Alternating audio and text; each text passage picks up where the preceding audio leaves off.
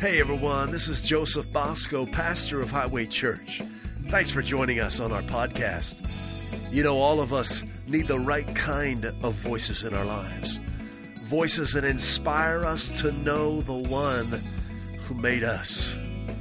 Voices that awaken our divine destiny and reveal to us the goodness of God. Well, that's what this ministry is all about. So enjoy the message.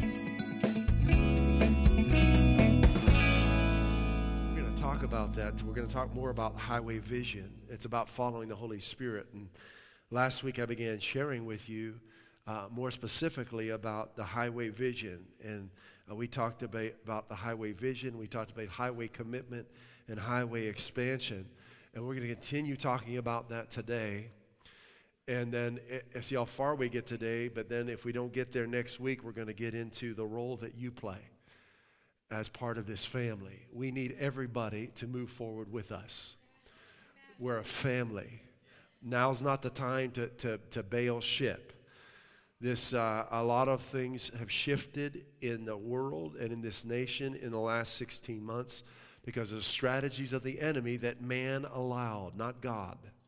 That leaders have been listening to darkness for years, and they went with his strategy, and as a result, God he expanded some assignments, he issued some new orders, and we're going to follow him.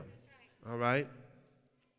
So let's start, and you can put that picture up of the USA with Highway up there in the Northeast if someone's back there, and if we'll just wait for that's okay. Highway Vision, we started talking about that last week, and we got into it. But I just want to review very quickly on our website, on our homepage, you have our purpose, and it simply says, guys got that photo up there? Danny, you want to put the picture of the USA up there, sweetie, with Highway up in the Northeast in New England? Awesome, thank you. Yes. But very simply, our purpose is to lead people into a real relationship with the real Jesus. We want people to experience God in their everyday life. And, you know, reading the Bible's not going to help you if you're not experiencing God. It's experiencing Him that makes the Bible come to life. If you're not in a living relationship with Him, this will be a dead book to you, even though it's a living book, okay? The Holy Spirit is the one that enables us to understand this book. People are concerned about what translation and what language you read. You know, prophets in the Old Testament and Jesus himself stood in front of religious experts and they argued with him and he spoke their language, right? Language is not the problem. The heart is where it's at. If your heart is pursuing him, you will know him. If you decide that you want him more than your next breath, then you'll know him. But you've got to choose him above oxygen. Hallelujah. You see, God's plan from the very beginning, all the way back to the garden, was to have this intimate relationship with mankind. And he gave man authority over the earth, and he gave man a commission to be fruitful and to multiply and to rule over the earth, to be sovereign over the earth, and to subdue it, to keep the enemy from doing what he wanted to do, because the enemy was already in the earth when God made man, but he had no authority in the earth. We're not going to get into that today, all right? But man had a responsibility to keep darkness under his feet, all right? And then as man grew and became fruitful, and as you go through the Old Testament, you'll see it's a story of man's heart becoming hard. Man listening to darkness instead of listening to the heart of the Father. And inevitably, if you listen to darkness, your heart becomes hard. And you get to the point where you can't hear from God like he wants you to hear from him. No one's hopeless, but you can get to the point where your heart becomes like a rock. And we want a pliable, soft, sensitive heart to the Holy Spirit, so that when he whispers, we're there. right? Hallelujah. So it was God's plan for his people to walk with him and to multiply. They rejected him. They listened to the enemy. Do you know God never wanted his people to have a king? His people, they just took their eyes off of him. They looked at the other nations. They said, we want a system of government like the other nations. He said, I want to be your government. He cannot be corrupted. Every decision he makes is perfect. Who wouldn't want that? He's pure love. Yeah, I want you to be my government. I want you to be my king and my president and my Senate and my House of Representatives and my Supreme Court. You got it, right? Right? Yeah, he said that to me. He said, I'm your king, I'm your lawgiver, I'm your judge. He's all three branches of government in one, right? But they rejected that. They said, no, we want a king like like the other nations. We want to be like the other nations. What a hard heart that is, right? And so God said it's done to you according to what you speak. Yeah, that's right. That's a good thing to learn. God can't violate your free will.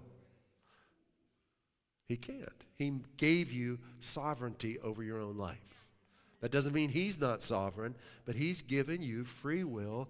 He's made you a king over your own life, whether you realize that or not. You have authority over your life. You can give that to him, but that has to be your choice. It cannot be mandated. And that's the difference in our system of government here in America. And again, it becomes an issue where the media has desensitized so many people and taught people to be so quickly and deeply offended that if anyone even says certain words, they just turn away and they plug their ears and they don't want to listen.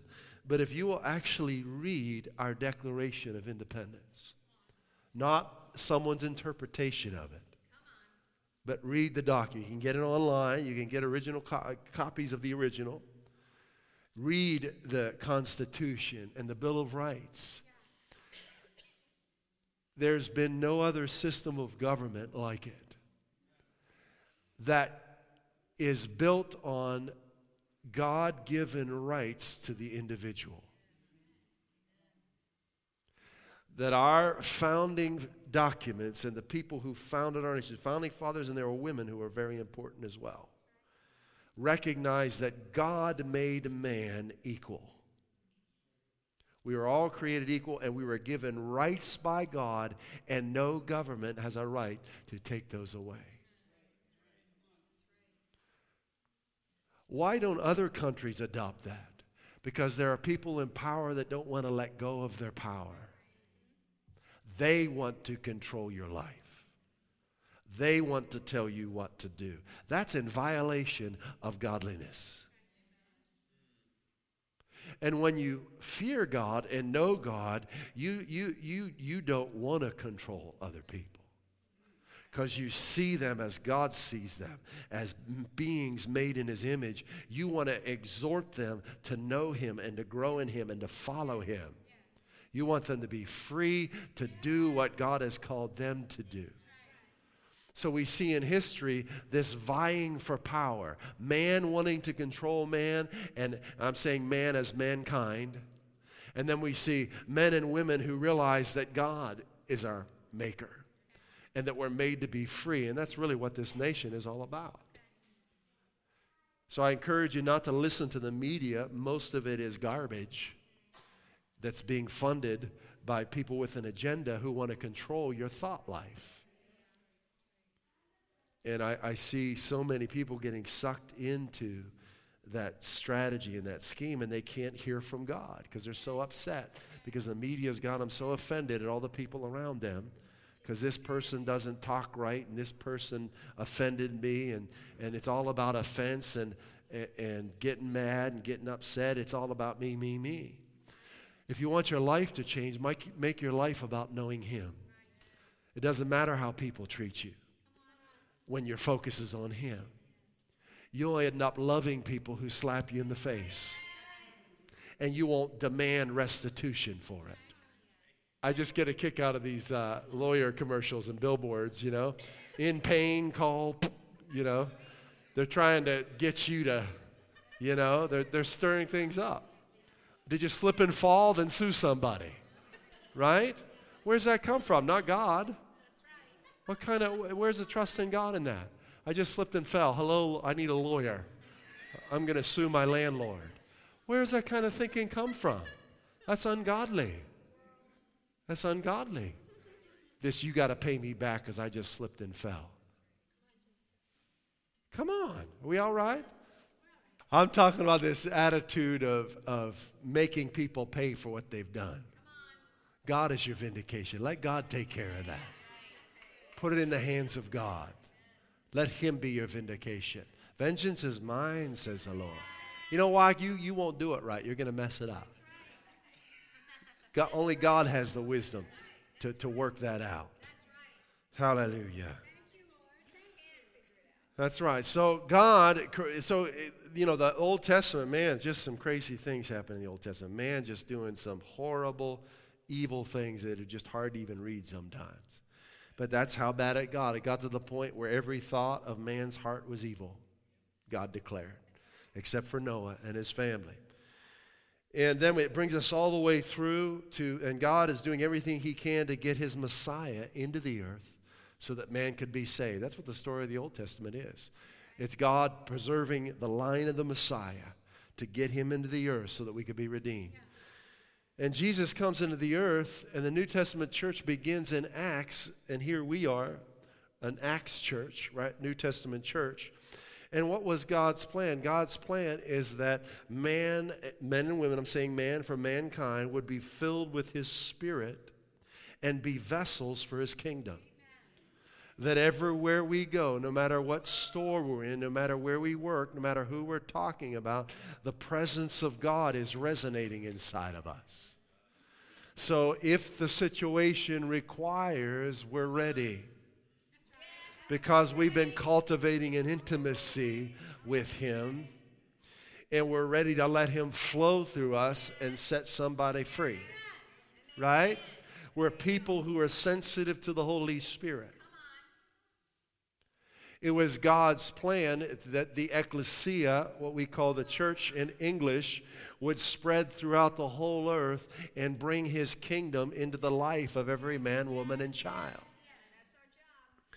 So in the book of Acts, we see the first message of this kingdom being preached by Peter after they were baptized in the Holy Spirit in Acts chapter 2. If you haven't been baptized in the Holy Spirit with the evidence of speaking in tongues, that's the Bible evidence. How do I know if I've been baptized in the Holy Spirit? You'll be speaking with tongues. You will do it at your will, not God's will. It's something you decide to do. But you have to surrender to Him to let Him fill you. Just read Acts chapter 2, study it, read it a few hundred times, and say, God, do it to me. He'll do it. You just need to understand He sure will. Now, if you're born again, if you've put your faith in Christ, the Holy Spirit is living in you. He's in you. You have the Holy Spirit. Every believer has the Holy Spirit living inside of them. What is the baptism of the Holy Spirit? That is when your tongue is empowered by the Holy Spirit to pray directly to God from your spirit in a language your mind doesn't know. Why is that important? Because your tongue is the rudder of your life. Death and life are in the power of the tongue. And your mind is not going to get you there. Your spirit will. God is a spirit. So you need to be able to pray with your spirit out of your mouth.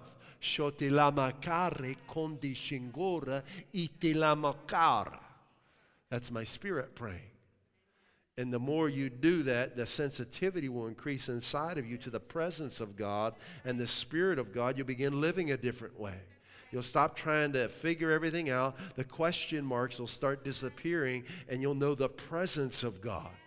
What happens when the presence of God removes question marks from your life? You become a vessel that changes things. Too many questions being asked in the body of Christ. It's time to believe what He said and act on it. Just believe what he said. The Bible's not a quiz show. I like trivia. I like games. But when God speaks, we believe it and we act on it. Hallelujah. Our life is not on jeopardy. Right? Who is Jesus Christ? No, that's not how that's not our relationship with God. He speaks, we say yes. We don't need to have all the details. All we need to know is what is he directing us to do. That's it.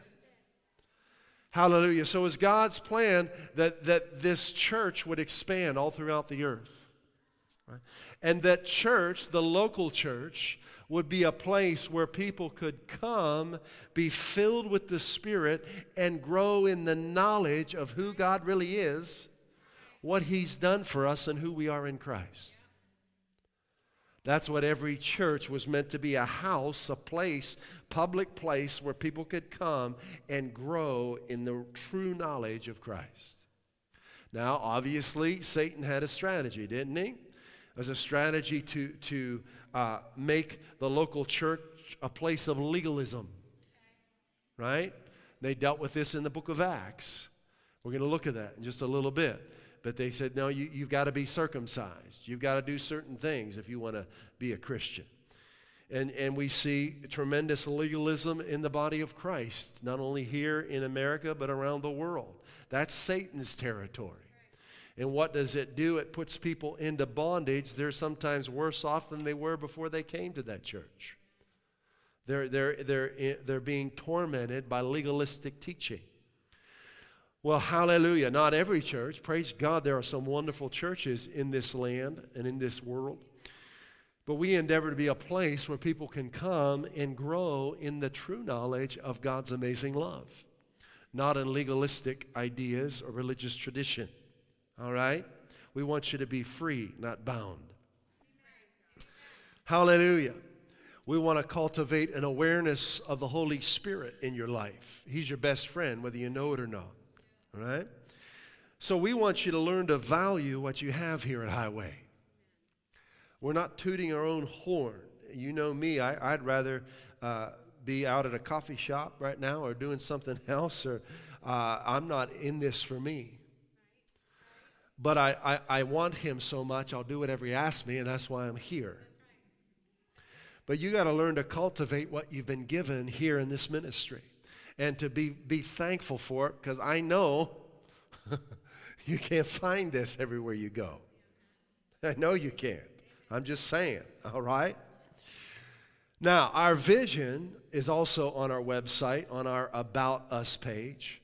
And on the home page, you'll see three words. You'll see growing, experiencing, and moving. But on the About Us page, you'll see the vision. It's just one sentence. It's very simple. We see a vibrant, growing church where people are experiencing God and moving forward in his destiny for our lives. So growing, experiencing, and moving. We're growing in the grace and knowledge of God. We're experiencing God in our everyday lives, and we're moving forward in his destiny for our lives. That's what we'll focus on. All right? We do that in 3 parts: loving God, loving others, and serving in his kingdom. We love God. Part of that is our worship services. Loving others are our small groups, and serving in his kingdom. That's our dream team, our helps ministry. All right, so we went over that last week, and we got into highway commitment. And let's review a couple scriptures there. These are essential truths that need to be the foundation of the way we think. So let's review them. Luke chapter 14. Let's put that up there. We everything Jesus said, Jesus is our constitution. He's our declaration of independence, of dependence on him, right? Everything Jesus said, these are our articles that we live by, right? Jesus is our system of government. He's our president. He's our legislation. He's our court system. He's our judge. Luke chapter 14, verse 26, he says, if anyone comes to me, and we're talking about commitment now. If anyone comes to me and does not hate his father and mother, wife and children, brothers and sisters, yes, and his own life also, he cannot be my disciple. Isn't that wonderful? That's pure life right there. It may not seem like it to you, but I'm telling you that's where pure life is found, where Jesus is your all in all. Now, obviously, Jesus created the idea of father, mother, husband, wife, children. So what is he saying? He's saying, I'm to be your everything. And if your father, your mother, your wife, your children, your brothers, your sisters, even your own life competes with your affection and love for me, that needs to change, or you cannot be my disciple. There's only one way to be his disciple, and that's to give him everything. There's no other way. You might think there is, but according to Jesus, there isn't. You cannot be my disciple. Verse 27, and whoever does not bear his cross, what's a cross for? Is crucifying, right? Crucifixion, dying. Bear his cross and come after me cannot be my disciple. So I give every dream and desire to Jesus every day. I give him all my possessions. I'm fully yours. My life is your life. I'm living for you and you alone. And if anything tries to compete with that, I nail it to the cross. On Tuesday or Thursday or Monday or Wednesday or Friday or Saturday or Sunday. Nothing will compete with my love for him, right? Because we're his disciples. I'll jump down to verse 33. So likewise, whoever of you does not forsake all that he has cannot be my disciple. You need to know this. This is our Constitution. This is our Bill of Rights. This is the foundation of freedom right here. You'll never be more free than you will be following Christ. Right. Jesus was the most free human being to ever walk the earth. I know he was God, but he came as a man for those 33 years or so. But no one was more free than him, and he said, I only do what the Father tells me to do. I only say what the Father... So he was so... captivated and so consumed with love for his Father and his Father's love for him that his life became his Father's life. Talking about the Heavenly Father, not Joseph, his natural dad on earth. Talking about his Father God, right? Hallelujah. So likewise, whoever of you does not forsake all that he has cannot be my disciple. So I don't want to fool myself into thinking I'm a disciple of Christ if I haven't done this, right? This is step one.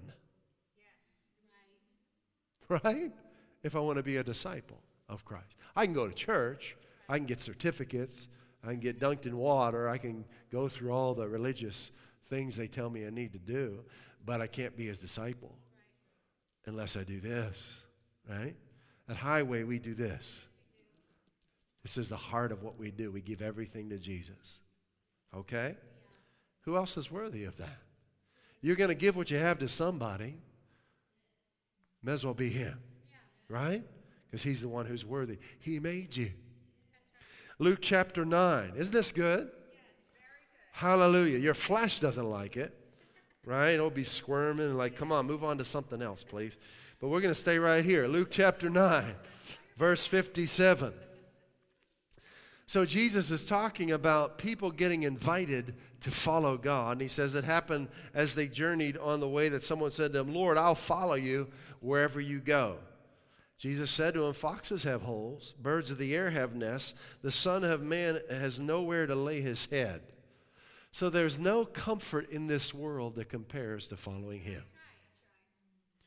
You can give me a penthouse in Manhattan. You can give me a resort in Tahiti or anywhere in the world. You can give me a mansion, but it just can't compare to following him.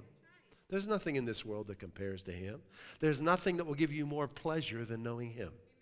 And you're fooling yourself if you think there is. He's your vacation. He's your resort. He's your refreshment and recreation. Hallelujah. Verse 59, he said then to another, follow me. This is Jesus inviting people to follow him.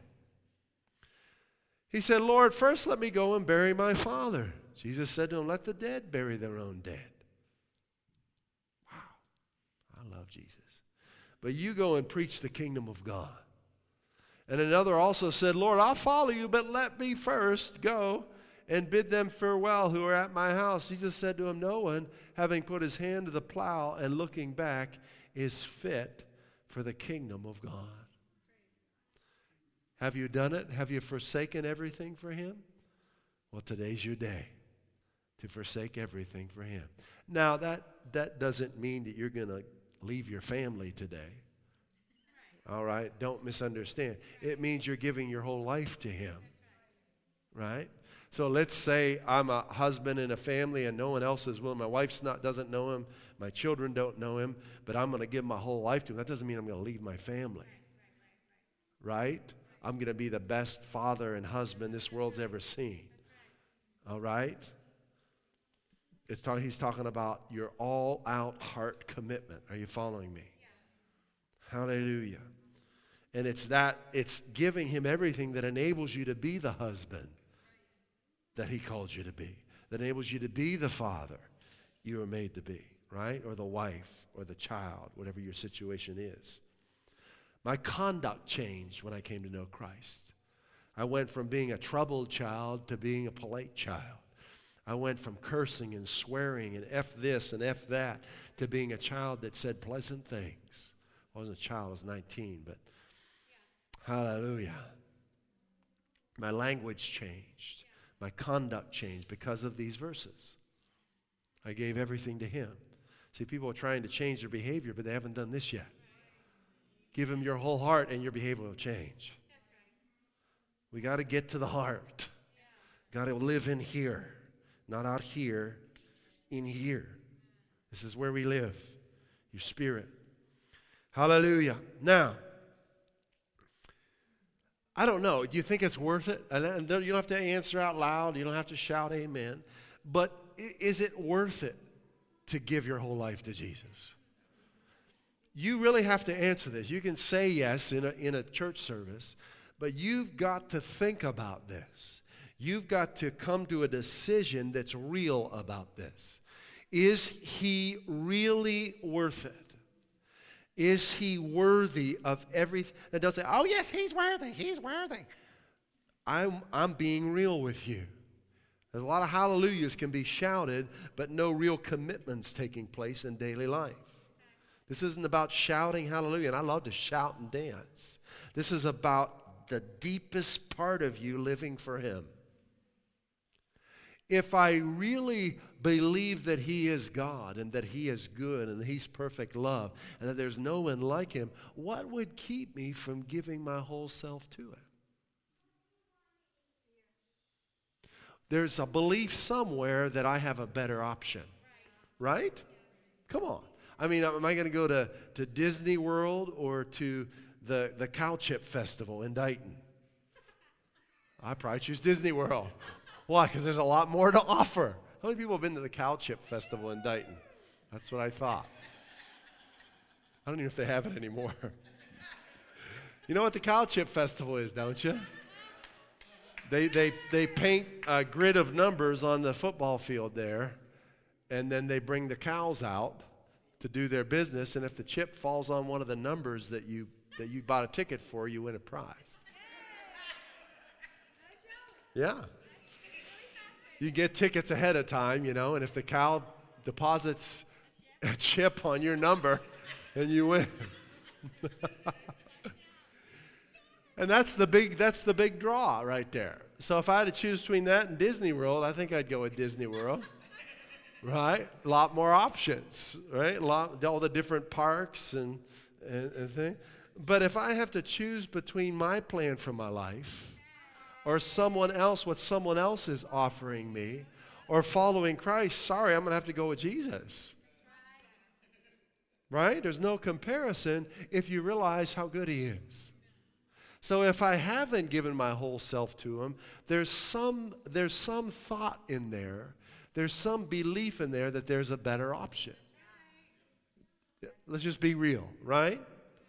And that belief isn't true because you have no better option than following Jesus. There's nothing sweeter than him, nothing better. Hebrews 11:6 says this. This is a powerful verse. It says, without faith, it is impossible to please him. Wow.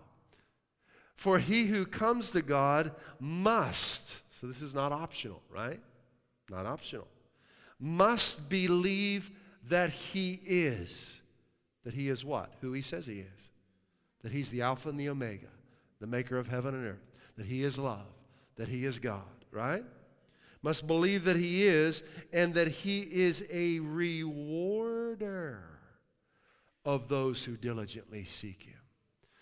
So if we're going to please God, we need to know that he's good and that his rewards for following him blow anyone else's offer away. You can't please him without knowing that. Isn't that amazing? Did we just read that right? Right? It's impossible to please him unless you know that he's good.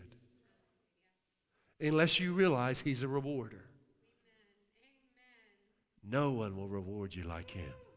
If you had a choice between someone giving you the lottery or God rewarding you, which would you choose? You don't have to answer out loud. I'll choose God's reward every time. Every time. Because man's reward is going to pass away, but his reward is eternal, and it will penetrate and permeate every area of your life. God's reward. God can give you things man can never give you. Hallelujah. How are we doing? We still awake? We're talking about highway commitment. If you don't understand our commitment, you're not going to understand our expansion. Our commitment, that's the whole reason we're expanding. So we're getting there, but we've got to talk about this stuff. Hallelujah. Now, some believers, and of course non-believers, live as if their life belongs to them. Isn't that odd? And you'll hear people saying things like, what's my life? I can do what I want with it. Where did that come from? That's ignorance. That'd be like you getting the keys to my car and driving away with it. That would be stealing, right? Because it's not your car. Did you know you're not your own? It's good to know who you belong to. Come on. Let's look at 1 Corinthians 6. See, if I get something, I like to read the manual. I know people say, why do you read the manual for? Well, I like to see what the manufacturer had in mind. I want to see what they were thinking when they made this. Have you read the manual for you? It's right here. Find out what your manufacturer had in mind when he made you, so that you can utilize all your features. Right? Had you ever owned something and someone comes along and say, oh, you know, if you just flip that switch, you can do this. And you're like, you're kidding me. All this time, I could have saved all this time if I just would have flipped that switch. Yeah, well, thank you for letting me know. Well, we're flipping switches today. All right? It's time to flip your switch and set you free so that all of your features come to life. 1 Corinthians chapter 6, verse 19. Do you not know that your body is a temple of the Holy Spirit? Wow. That's something to meditate on right there. Look at your body. Come on. I remember reading this at the age of 19, 20 years old, and it changed the whole way I looked at my body. So whatever I'd be doing, if I would be exercising or taking a walk, I'd look at my body and I'd say, you are the temple of the Holy Spirit. Amen. Lifting weights, whatever I was doing, I'd sit on the bench, I'd grab the dumbbells, and I'd say, you are the temple of the Holy Spirit. I'm talking about those weights, not people, dumbbells, you know that. And I'd say, you are the temple of the Holy Spirit. I began talking to my body telling my body who it is, who it belongs to. Tell your body who it belongs to. Our bodies belong to the Holy Spirit. Our bodies were made to house Him. Whom you have received from God. Look at this. We still got that up there. You are not your own. Man, that just destroys any my choice, my whatever. That just takes me out of the equation in terms of selfishness, right? I'm not my own. Whoa. Wow. Wow. Doesn't this change everything? What if you lived this way? I'm not my own. I don't decide where I work. I don't decide where I go to work. I ask the Father where He wants me to work. I don't decide what I do with my time. I don't. There's times I might feel like watching TV and God says, no, I want you to do this. I have something I want you to do. I don't just do what I want to do with each day. Where did that idea come from? I'm not my own. I don't decide what my life is going to entail. I don't come up with my 3-5 year, my retirement plan. Where'd that come from? No, my life doesn't belong to me. I don't choose how I spend my time. I don't choose what I do with my money. I don't choose how I make my money. Because I'm not my own. I began living this way at about 17, didn't know Christ about 19, but I began saying, God, what do you want me to do with my time? What do you want me to do with my time? Show me who you are. Show me who you are. There's no life like this. It's the best life. Yeah, people sometimes hear you, as a minister, and they think that you actually choose to say the things you say, or to do what we're doing, and to step forward into this expansion like this was our idea. They don't understand. We're not our own.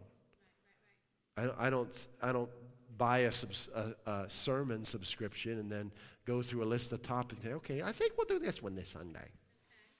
No, I get in the Holy Spirit's presence and I cultivate an intimacy with Him. I say, okay, what's next, Father? Where are you leading me today? It's Monday morning. I'm going to spend time with you. What are we doing today? Hallelujah. I'm going to worship you. And sometimes God said, why don't you just go down and watch some TV and veg out for a while? I'm good. I can do that. Why don't you go cut the grass? Well, you have anyone else who can do that for me, God? Can we delegate that one? Or whatever. But our life is not our own, right? Look at the next verse, verse 20. You were bought at a price. What makes something yours? You paid for it. If someone takes what you paid for, that's called stealing. To live my life as I want to live it is stealing from God. Is this good? Is this all right? Way too much selfishness creeping into the body of Christ. People think freedom is doing whatever you want to do. That's not freedom. That'll lead you into some serious bondage. Freedom is giving your life to Him. Yes, freedom is saying yes to Jesus. That's freedom. Freedom is knowing God as He is and experiencing Him in your everyday life. That's freedom. For you were bought at a price, therefore honor God with your body. This changed the way I lived. I didn't want to drug up or intoxicate my body when I began to learn who my body belonged to.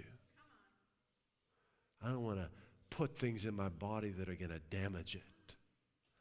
I'm not going to smoke marijuana.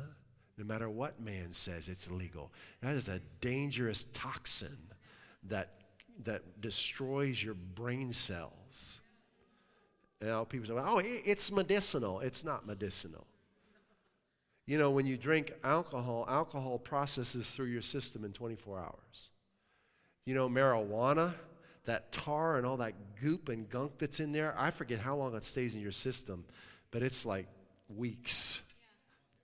It's like 30 days or so, I don't know. Just for your system to try and get the gunk out. And you know, if you talk to someone who smokes marijuana regularly, you'll notice they're not cognitive. They're not processing things. We used to call them potheads in the day. There was a movie that came out with this famous pothead. He go like, dude, you know, but I remember one of my brother's best friend was a drug dealer, a dealer, and man, he just looked like, you know, he wasn't, all cylinders weren't working. You can't smoke marijuana and expect to function as God created you to function. I don't care what the law says or what all these pot plants companies are trying to sell you. Hallelujah. It's time to be free. Free. I don't want to have to rely on an external substance to get through the day. That's not freedom. That's bondage. Hallelujah. We still okay? Hallelujah. Now, so here at Highway, we've given our whole lives to Jesus. Our calendar's all about Jesus. Our time's all about Jesus. Our money's all about Jesus. How we spend, how we recreate, what we do, where we go, how we think, what we spend time putting our passion towards. It all comes out of this commitment to Jesus, right? That's how we live. Hallelujah. We've given Jesus Christ the reins of our lives. He is in the driver's seat. We are sitting next to him as the passenger. Yes, that's right. He's not my co-pilot. He's the pilot. That's right. He's my captain. He's the captain of my salvation, not my co-pilot. Just because it's a t-shirt doesn't mean it's right? Or a bumper sticker. Too much bumper sticker theology out there, right? Hallelujah. Putting something on your car doesn't mean it's true. Some crazy things on cars. Woo-wee. I've got a sticker on my car, so it's true. No, it isn't. We don't create what's true. What you believe doesn't make something true. Let me say that again. What you believe doesn't make anything true. Why? Because truth is not a belief. It's not a philosophy. Truth is a person. His name's Jesus. So we don't create truth. We have a decision to either yield to it or reject it. That's our decision. We choose to yield to it, right? We choose to submit to Jesus. So at Highway, we've taken our eyes off of ourselves and we say, Jesus, what do you want done in my life? What have you created me for? What's your divine destiny? What did you have in mind when you made me? And what do you want done in this area where I live, and in this region of this state, and in New England, and the Northeast, and in America, and in the earth? What do you want done? What's my part? And that's why you're here, one of the reasons why you're here at Highway. How do you want to use our time, our talents, and our resources? And this is where being led by the Spirit is essential. This is why the enemy has fought so hard against relationship with the Holy Spirit. And we were just talking with some friends the other night, and Jennifer, I think, was mentioned about the church she grew up in. They never talked about the Holy Spirit. Never talked about it. Wasn't even a thought that I could have an intimate relationship with the Holy Spirit. I get that. In church I grew up in, we'd have Holy Ghost feasts. The Holy Ghost wasn't there. We didn't know the Holy Ghost from a hole in the wall, you know? Yeah. So, you know, that's the only time they talk about him, when it's time for the summer feast. But it didn't have anything to do with the Holy Ghost. It was just a tradition, right? We're talking about the Spirit of God, interacting with the Spirit of God in your daily decisions. Romans chapter 8. Let's look at that. Romans chapter 8. We're not in a hurry, right? We'll take the time we need, because God has a mission for you. And you know, most of the mission is the preparation, right? People want to get to the mission, but they want to skip the preparation. If you skip the preparation, the mission's going to fail. All right? Preparation is the most important part of the mission. If all I wanted to do as a musician was perform, I'd be in trouble. What most people understand is there are hours and days and weeks and months and years of practice alone in a room with no one else there in order to enable you to do what you do on the stage for 10 minutes. You look at the Olympic athletes, you ask them, how often do you train? Once a week? We have some young kids we knew back when we were youth pastors who swam for Cape Verde, the Cape Verde team. And I remember when they were little like junior high age, and they'd go to the swimming pool like 5 in the morning before school, 4:30 in the morning, swim for hours, come to school, and then after school they'd go to the pool and swim for a few more hours. Every day. At least Monday through Friday that I knew of. Probably Saturday too, right? Hallelujah. So there's a preparation. If you skip this time together, your mission's going to fail. Part of a local church like this is to prepare you for your mission. If you don't recognize that and think you're just coming to a religious service, you're going to miss it. So how I come to church is I spend time with God during the week, and I keep my spirit sensitive. I meditate in the Word. Then when I come in, I'm ready to receive. And I'm listening to the Spirit of God. I make myself pay attention, and I worship Him, and I get the Word. I write these scriptures down, the book, the chapter, and the reference, and I'm listening. Then when I go home, I'm going to meditate on them. What is that? That's preparation for the mission. You've got some gold medals to acquire. It's time to see yourself as a champion that has a mission. Romans chapter 8, verse 14 says, "For all who are led by the Spirit of God are sons of God." Wow. Do you know the primary reason Jesus came is so that God's Spirit could live in you? Jesus called the baptism of the Holy Spirit, He called it the promise of the Father.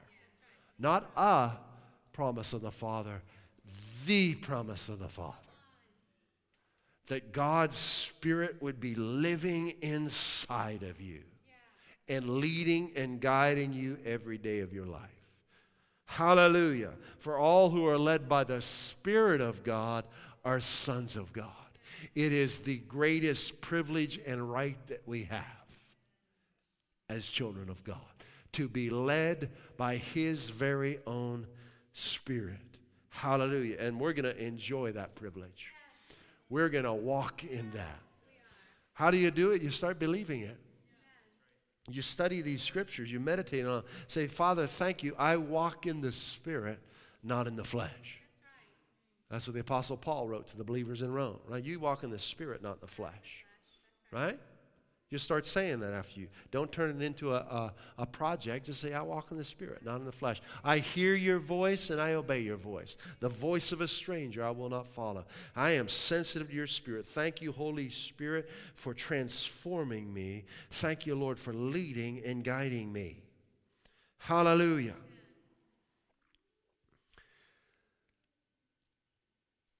Now, being led by the Spirit, we're going to stay there in Romans 8, means that not that you hear an audible voice telling you what to do. It means when you receive Christ, the Holy Spirit enters your spirit. Your spirit and His spirit become united, and the Holy Spirit is now living in you, and He will speak to what we say your heart.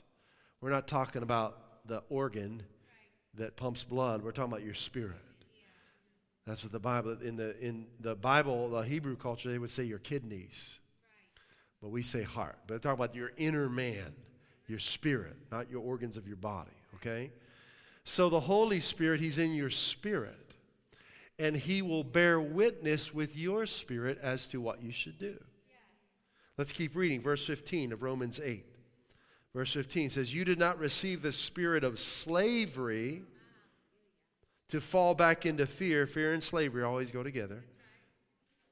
When you're no longer afraid, you'll no longer be bound. But you have received the Spirit of adoption as sons, by whom we cry, Abba, Father. Look at verse 16. The Spirit himself bears witness with our spirit that we are children of God. The Spirit himself bears witness. There is a witness you need to become sensitive to in your daily life. The Holy Spirit will bear witness as to what your next step is in a situation. And it doesn't matter what anyone says. When you got the witness of the Holy Spirit, you're going to do it. No one can talk you out of it. They'll try. Satan will try. But you've got to know that witness inside. That's why praying in the Spirit is so vital. Being baptized in the Holy Spirit, letting your spirit open its mouth and pray with your tongue. Don't go another day without it. Get it today.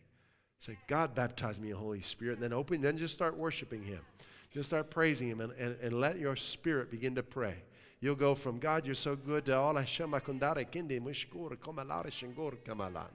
just let your spirit take control of your tongue. That's what the baptism of the Holy Spirit is. So this is how we live. We're listening for the witness of the Holy Spirit. Not man's advice, not the counsel of man or the media.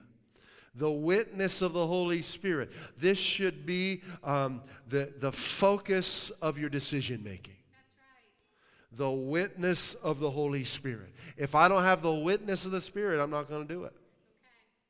Now, let's not get silly and say I've got to have a witness of the Holy Spirit to tie my shoes. Right. I'm not being silly. But I'm talking about my daily life, right? I'm made by God. I'm his temple. I'm saying I mean all of us, right? And he's living in me. I want to know what he made me for, how I'm supposed to spend my time, where I'm supposed to go, how I'm supposed to employ my gifts, right? And that, I'm listening for the witness inside. Hallelujah. The apostles, we see, were led by the Spirit. Jesus was led by the Spirit of God. But you'll see these phrases in the Bible. Jesus or the apostles will say, it seemed good to. It seemed. What are they talking about? The witness of the Spirit inside. Let's look at a few of these. We got time for this? Come on. We okay? Go ahead, wake yourself up. Pinch yourself a couple times. Come on, let's look at this. Because people don't understand how to follow the Holy Spirit. They turn it into something strange, like you have to get mystical or, have to have some kind of visible sign. We don't look for signs. When people say, God, show me a sign, it's because they don't know about the witness of the Holy Spirit. That traffic light just turned green at 3:32 p.m. That's a sign from God. Well, it may or may not be, but I've got to have the witness of the Holy Spirit, right? Not that God doesn't confirm his word with physical things, but what you want to have first is the witness of the Spirit. I can't get the witness of the Spirit if I'm not giving God my attention. So someone comes, you go to a church and they say, thus says the Lord. If it doesn't bear witness with your spirit, don't receive it. I don't care who they are. Apostle, prophet, pastor, evangelist, teacher. You've got to know God for yourself. It's got to bear witness with your spirit. But listen, you got to give yourself to him to get that. Right? He's always moving. He's always talking, but we're not always listening. Right? We got to take time to spend with him. Take time to put everything else aside. Block off time to be in the presence of God in your daily life. Take 15 minutes. Shut your phone off. Put the phone on hold. Go send it to voicemail. Shut the lid of your laptop. Turn off your tablet. And just get on your face for a while. And worship him. Have you ever done that? Have you ever just kind of gone on your face? And just kind of lay there? Hallelujah,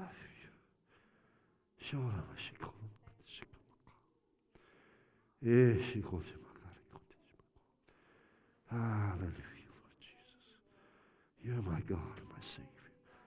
My life is yours. Thank you, Holy Spirit, for leading and guiding me. Thank you for your will done in my life, just as is in heaven. You're my Lord, my Master, my Savior. Ay. Ay. There needs to be some time like this in your life. Where'd everybody go? Can't see anybody. Oh, there you are. But the wonderful thing about your nose, you can press it down and it'll pop right back out. So it's pretty good. Luke chapter 1. Here's Luke, the beloved physician, in verse 1, chapter 1. He says, for as much as many, well, let me read out a different translation here. See what I got here. Okay, I'll read it this one. For as much as many have taken in hand to set forth in order a declaration of those things which are most surely believed among us, even as they delivered them unto us, which from the beginning were eyewitnesses and ministers of the word. So Luke was not one of the original 12. He was not an eyewitness of these things, but he had relationship with those who were, and he wrote down and asked them questions and studied and learned everything that they said. And he wrote his own gospel as a result. Right? It seemed good to me also. So you might read right over that. That's verse 3. Did I read verse 2? I'm sorry. Even as they delivered them unto us, which from the beginning were eyewitnesses and ministers of the word. Verse 3. It seemed good to me also. What's that mean? He was getting a witness from the Holy Spirit to write this book. Okay? You'll get a witness from God to do some things. It seemed good to me also, having had perfect understanding of all things from the very first, to write unto thee in order, most excellent Theophilus. Let's look at another example. Acts. Go to Acts chapter 18. Acts chapter 18. Let's see what translation I want here. Okay. I'm sorry, go to 15. Acts 15. It seemed, don't read the Bible too fast. You got to pay attention to those little. I look for the way that Jesus made decision and the way the apostles made decisions. That's right. I want to see how they did it. Then I'm going to do it that way. Right? Acts 15, verse 23. And they wrote letters by them after this manner. The apostles and elders and brethren send greeting unto the brethren which are of the Gentiles in Antioch and Syria and Cilicia. For as much as we have heard that certain which went out from you have troubled you, went out from us, have troubled you with words. That's how people trouble you. You believe that? That's ridiculous. How could you think the Holy Spirit's going to... Troubled you with words. You believe God heals? That's ridiculous. And troubled you with words, subverting your souls. When you listen to the reasoning of man, you're going to be troubled in your soul, your mind, your emotions. Saying, you must be circumcised. You've got to be baptized in water. You've got to come to this church 27 times. And keep the law, to whom we gave no such commandment. So they were teaching that you're saved by grace through faith in Christ. And some other religious experts came along and said, nope, you got to be circumcised. You got to obey the law. Oh boy, that didn't work. But they're trying to teach it again. And they say, we didn't give this commandment. Verse 25, it seemed good. It seemed good. There it is. It seemed good. So this was a real issue in the New Testament church. They were coming out of old covenant thinking, and they needed to renew their mind, and it was a big deal. Major divisions happened as a result of this. So they got together and said, what do we do about this? Verse 25, it seemed good unto us, being assembled with one accord, to send chosen men unto you with our beloved Barnabas and Paul, men that have hazarded their lives for the name of our Lord Jesus Christ, men of proven commitment. See, as we move forward, we need people of proven commitment. I just share with you some experiences. I mean, when you go into ministry full-time, it's a whole different thing. You can serve in churches, and that's wonderful. Praise God for that. We need. But I'm telling you, there's the apostle, prophet, evangelist, pastor, and teacher. You enter into a whole new dimension of the realm of the Spirit. And you understand things that people just won't understand unless they give themselves wholly to Him. And I've had people, everyone's different, and God wants you to be yourself. He wants you to be the person. So I'm a different kind of a pastor. But He's encouraged me more than ever, just be you. Don't try and be like so-and-so. Just be you. So a part of my ministry is music. It's just how God made me.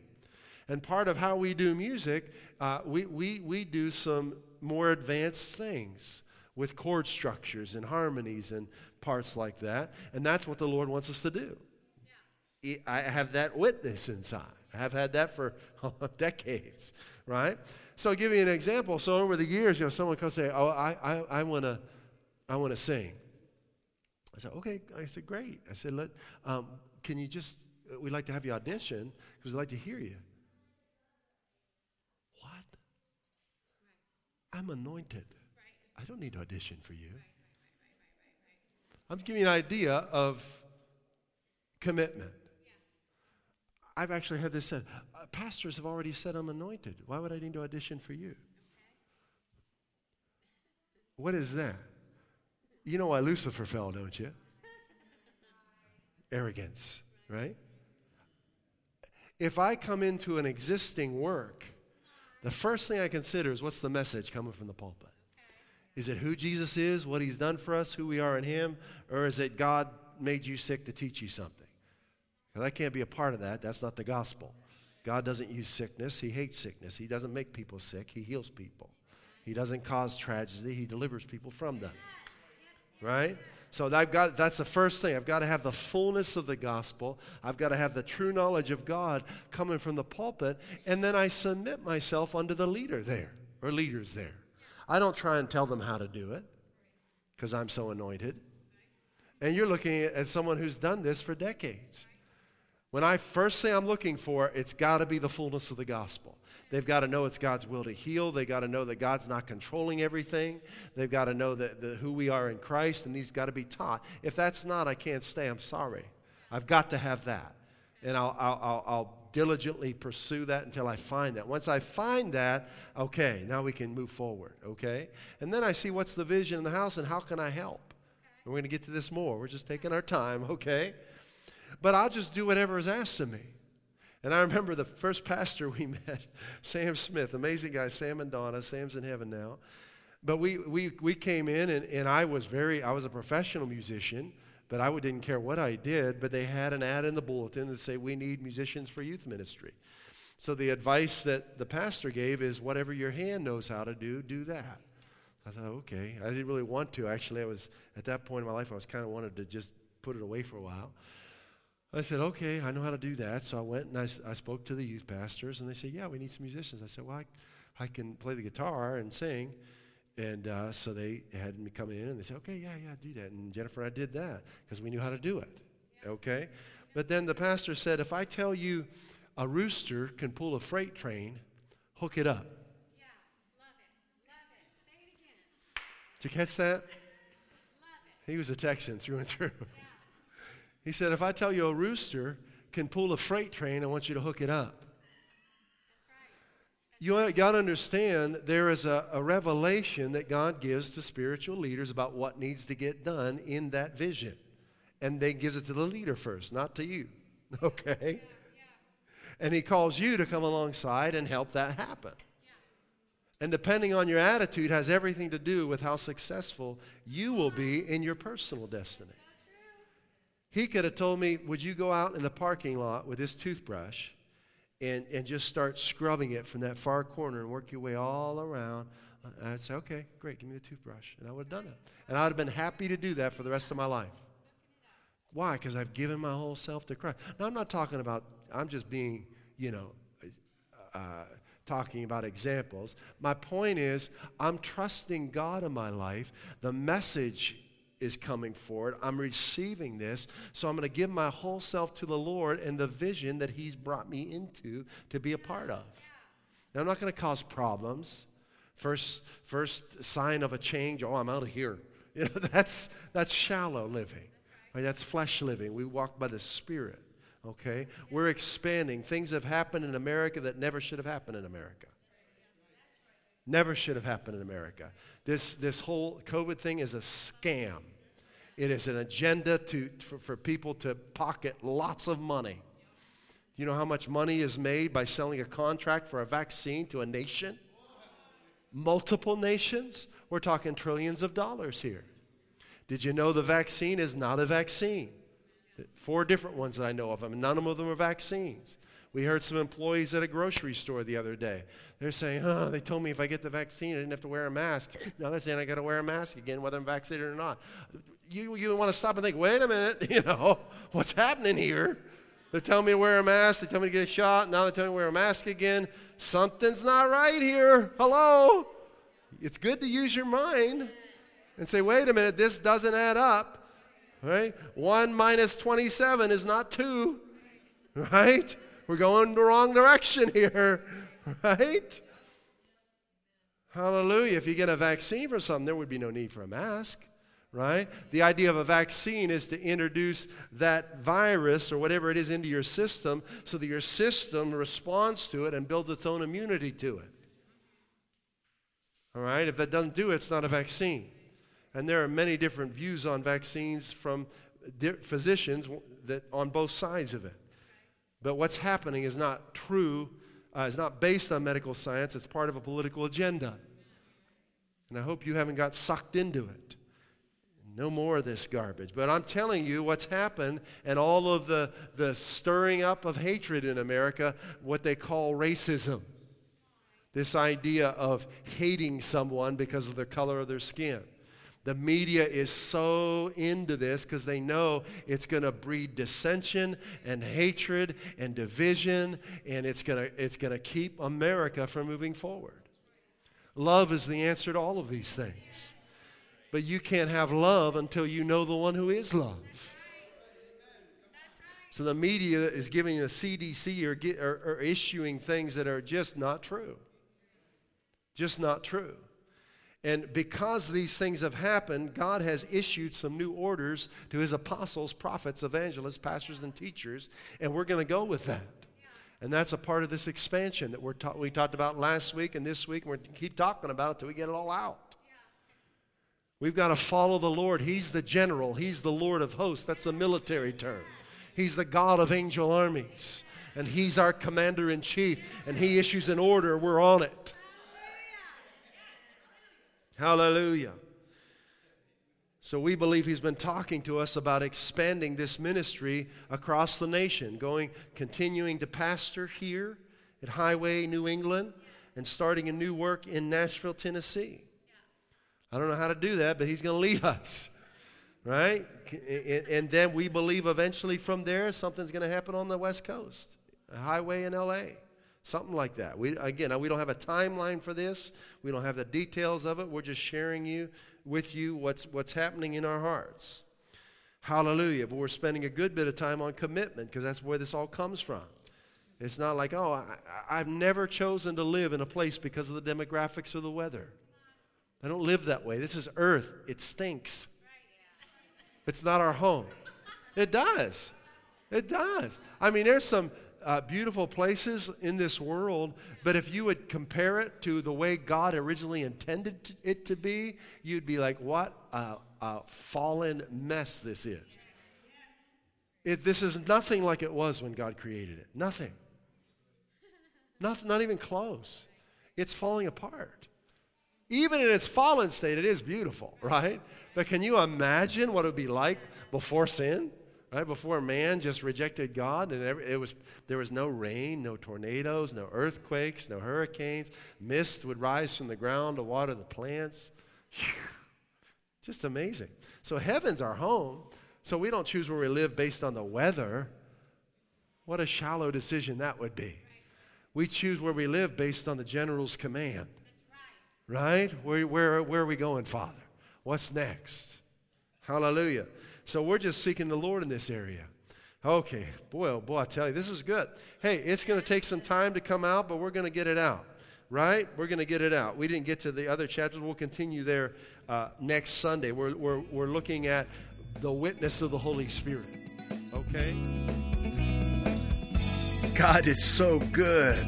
We want to invite you to continue to grow in the knowledge of His goodness, who He is, what He's done for you, and who you are in Him.